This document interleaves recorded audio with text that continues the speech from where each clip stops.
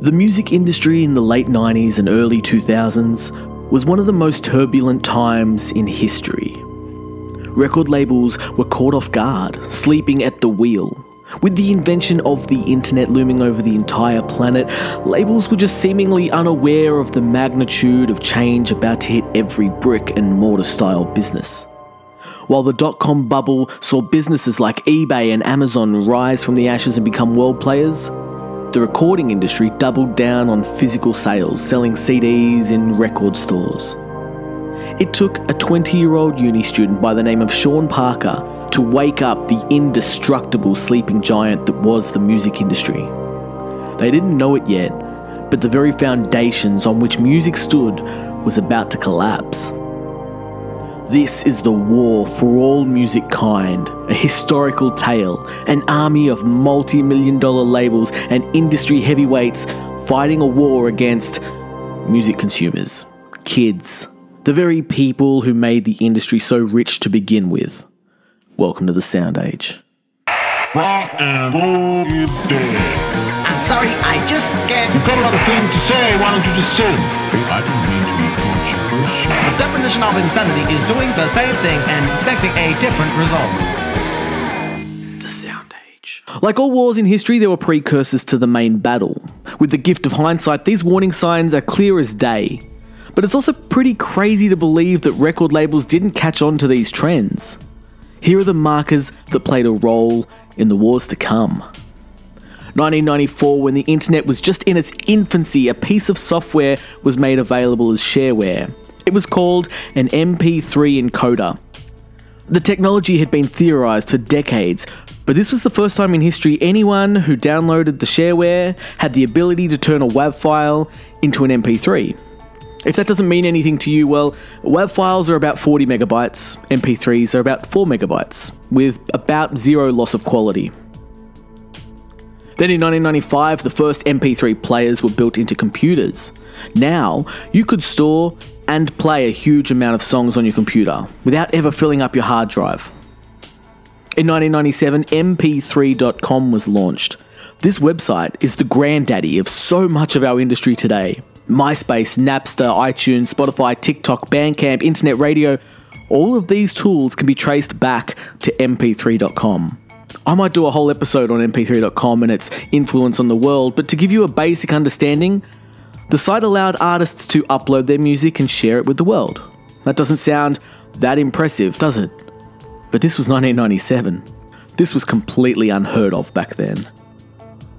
And finally, the last piece of the puzzle before the actual war started was called Music Match Jukebox. It was released in 1998. Before this, MP3 encoding and putting songs online was not really that popular. Music Match Jukebox changed that, because now it allowed you to rip songs off a CD. Again, normal technology now, but this was breaking ground in 1998. This meant anybody was able to take their CD collection, rip it onto a computer, and then encode it down to the smaller MP3 file. The stage was finally set for the war to begin. Here's Chapter 1, The War. Sean Fanning and Sean Parker launched Napster on July 1st, 1999. The idea was to be an independent peer-to-peer file sharing application focusing on sharing MP3s. Anyone could take CDs they owned, rip the songs to MP3 and share them with anybody else on Napster. It grew exponentially in popularity. Uni students were by far the biggest users, with the fast broadband services of universities being the perfect place to host the new software. And in early 2000, just over half a year after Napster's launch, the first major shot in the war was fired. Several US college radio stations began playing an unmixed, unreleased, leaked version of Metallica's next single, I Disappear. It's control. At the end of it, it's control, and it's about the people. Part of what we're trying to do here is make people understand that what they're doing is illegal. I'm not even going to get into the moral issue, that it's illegal. And if we can get one by one people... Because it's theft of property in your judgment. It's theft of property, absolutely. Before this, Metallica were totally unaware of Napster. But on inspection, they found their entire back catalogue available for free to download. They immediately sued Napster for the sum of $10 million in damages. Napster argued they had no way of knowing who was sharing what music. So Metallica hired the very 90s job of internet detective to painstakingly collect the names of over 300,000 individuals who had downloaded Metallica's songs illegally. They then demanded these users be blocked from accessing Napster, which Napster agreed. Although this was pointless because the users could just rejoin under a new name. Metallica and mainly Lars Ulrich then went on a public campaign to drum up support for their cause. This was a PR disaster, and really only gained more support for their opposition.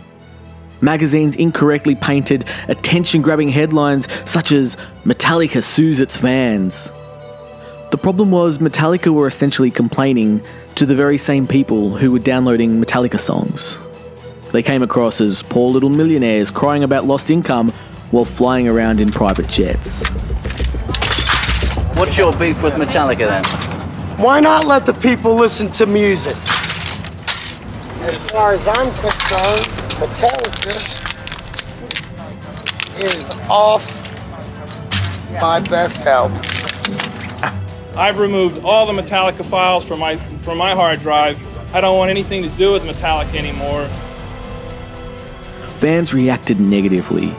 In the early 2000s, Lars Ulrich was the most hated man in music. People publicly burned Metallica CDs in the street. There were protests. There were US Senate hearings and daily media coverage on cable news. When the case was finally heard in court, of course, Metallica won. Then the Recording Industry Association of America, better known as the RIAA, followed suit. Remember that name because it will become a big player going forward in this war. Speaking on behalf of all record labels and artists, they demanded Napster remove every copyrighted song upon a musician or label's request. Failure to do so would result in shutting down the website. Napster obeyed these orders and then tried to sell their company. The $94 million sale was blocked though by the courts, and in 2002, Napster filed for bankruptcy. The king of music piracy was dead after 2 short years. But the war had just begun. Chapter 2: Guerrilla Warfare. With every war, if the leadership is removed without an alternative replacement, you create a vacuum. That's common knowledge in wars, and it's no different here. With the death of Napster, the record labels sighed a breath of relief. But the opposition, the music fans in this case, were hungry for freedom of music exploration. The labels were working with Steve Jobs to create iTunes at this time, but it was not the same. Rightly or wrongly, teenagers had had a taste of unlimited music, and now they felt entitled to their musical freedom. And out of the ashes of Napster came a whole new army of peer-to-peer sharing software. Kazaa, LimeWire, Nutella, Morpheus, eDonkey 2000, LuckyWire, SoulSeek, eMule, Grokster, and many, many more. These were all just like Napster, peer-to-peer sharing applications. But they proved to be a much harder beast to slay.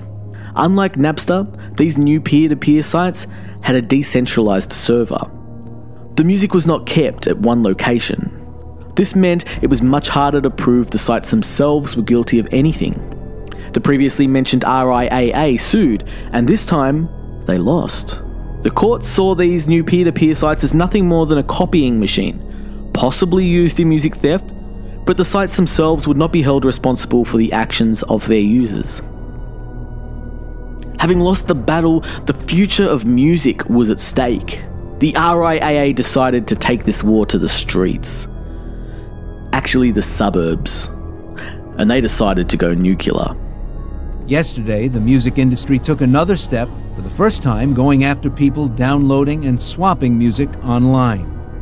If they couldn't destroy the infrastructure, then they had no other choice but to destroy the people. Lawsuits were sent out to thousands of people in 2002. The first case was brought forward in 2003. The multi-million-dollar music industry backed by teams of lawyers against 12-year-old Brianna Lahara. She stood accused of downloading nursery rhymes for her very own entertainment. Her parents, fearing financial ruin, agreed to an out-of-court settlement of $2,000 in damages, and the 12-year-old Brianna was forced to make a public apology as part of the agreement. The coming months saw hundreds of cases, each one demanding tens or hundreds of thousands of dollars in damages against individuals, and each one would settle for around $2,000 or $3,000. They even created a website, p2plawsuits.com, where anyone who had received a legal threat could simply pay $2,000 on the site and they would drop the case immediately. It was clear what the RIAA were doing here. It was a scare campaign. They wanted to extract whatever little money they could from children, grandparents, students, and low-income workers. Student Jesse Jordan was sued for creating his own little search engine to help legally download music. He settled for $17,500, which just happened to be the exact amount he had in his savings at the time. 83-year-old Gertrude Walton was issued a lawsuit demanding damages in the tens of thousands of dollars. It was issued months after she had died. This was dirty business, destroying the little guys.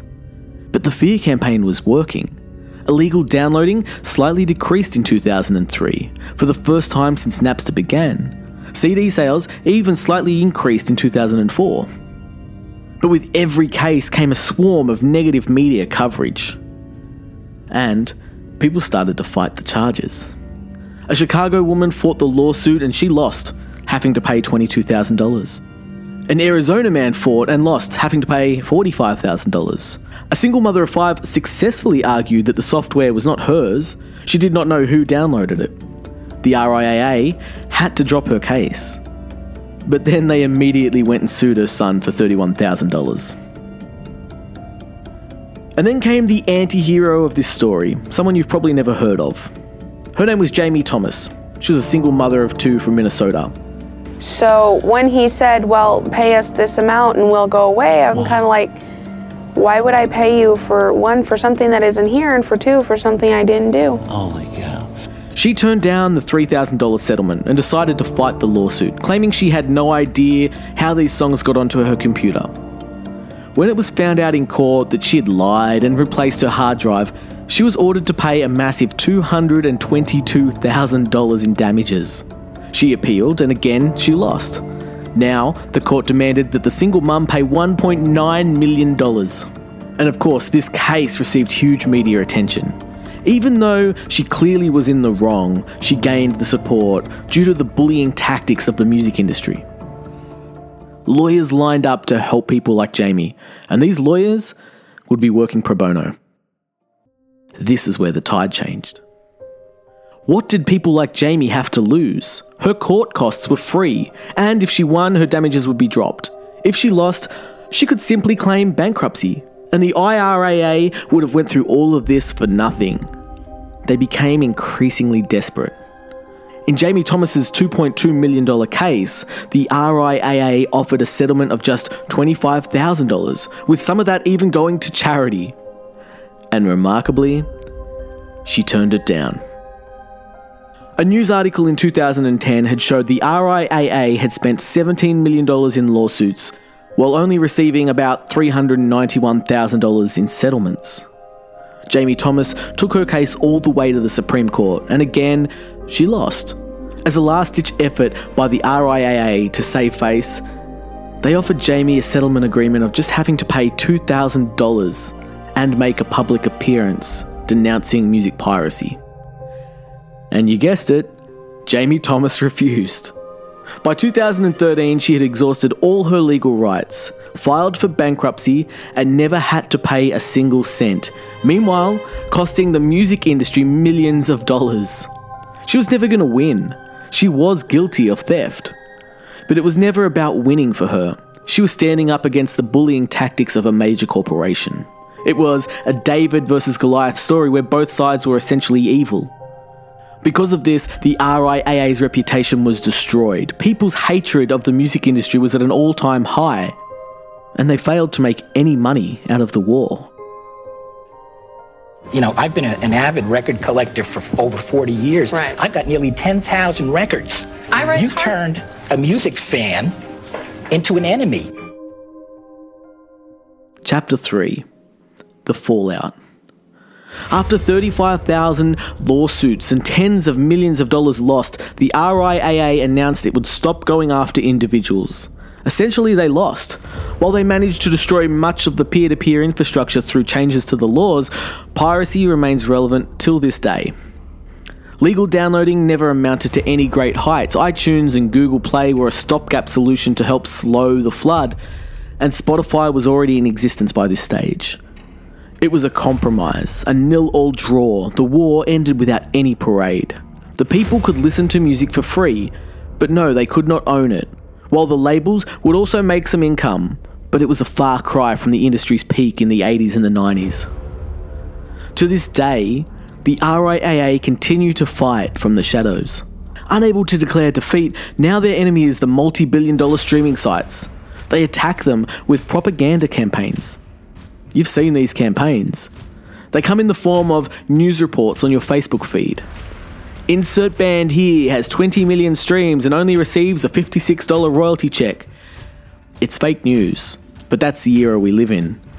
Every time a report like this arises, it's shared tens of thousands of times. Millions of people get angry at the streaming sites. Podcasts and interviews are discussing the evil streaming sites hurting this major music corporation.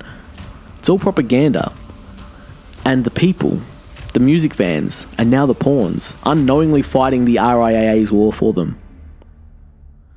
As I said, no one won this war, and every side, if we're being honest, was in the wrong.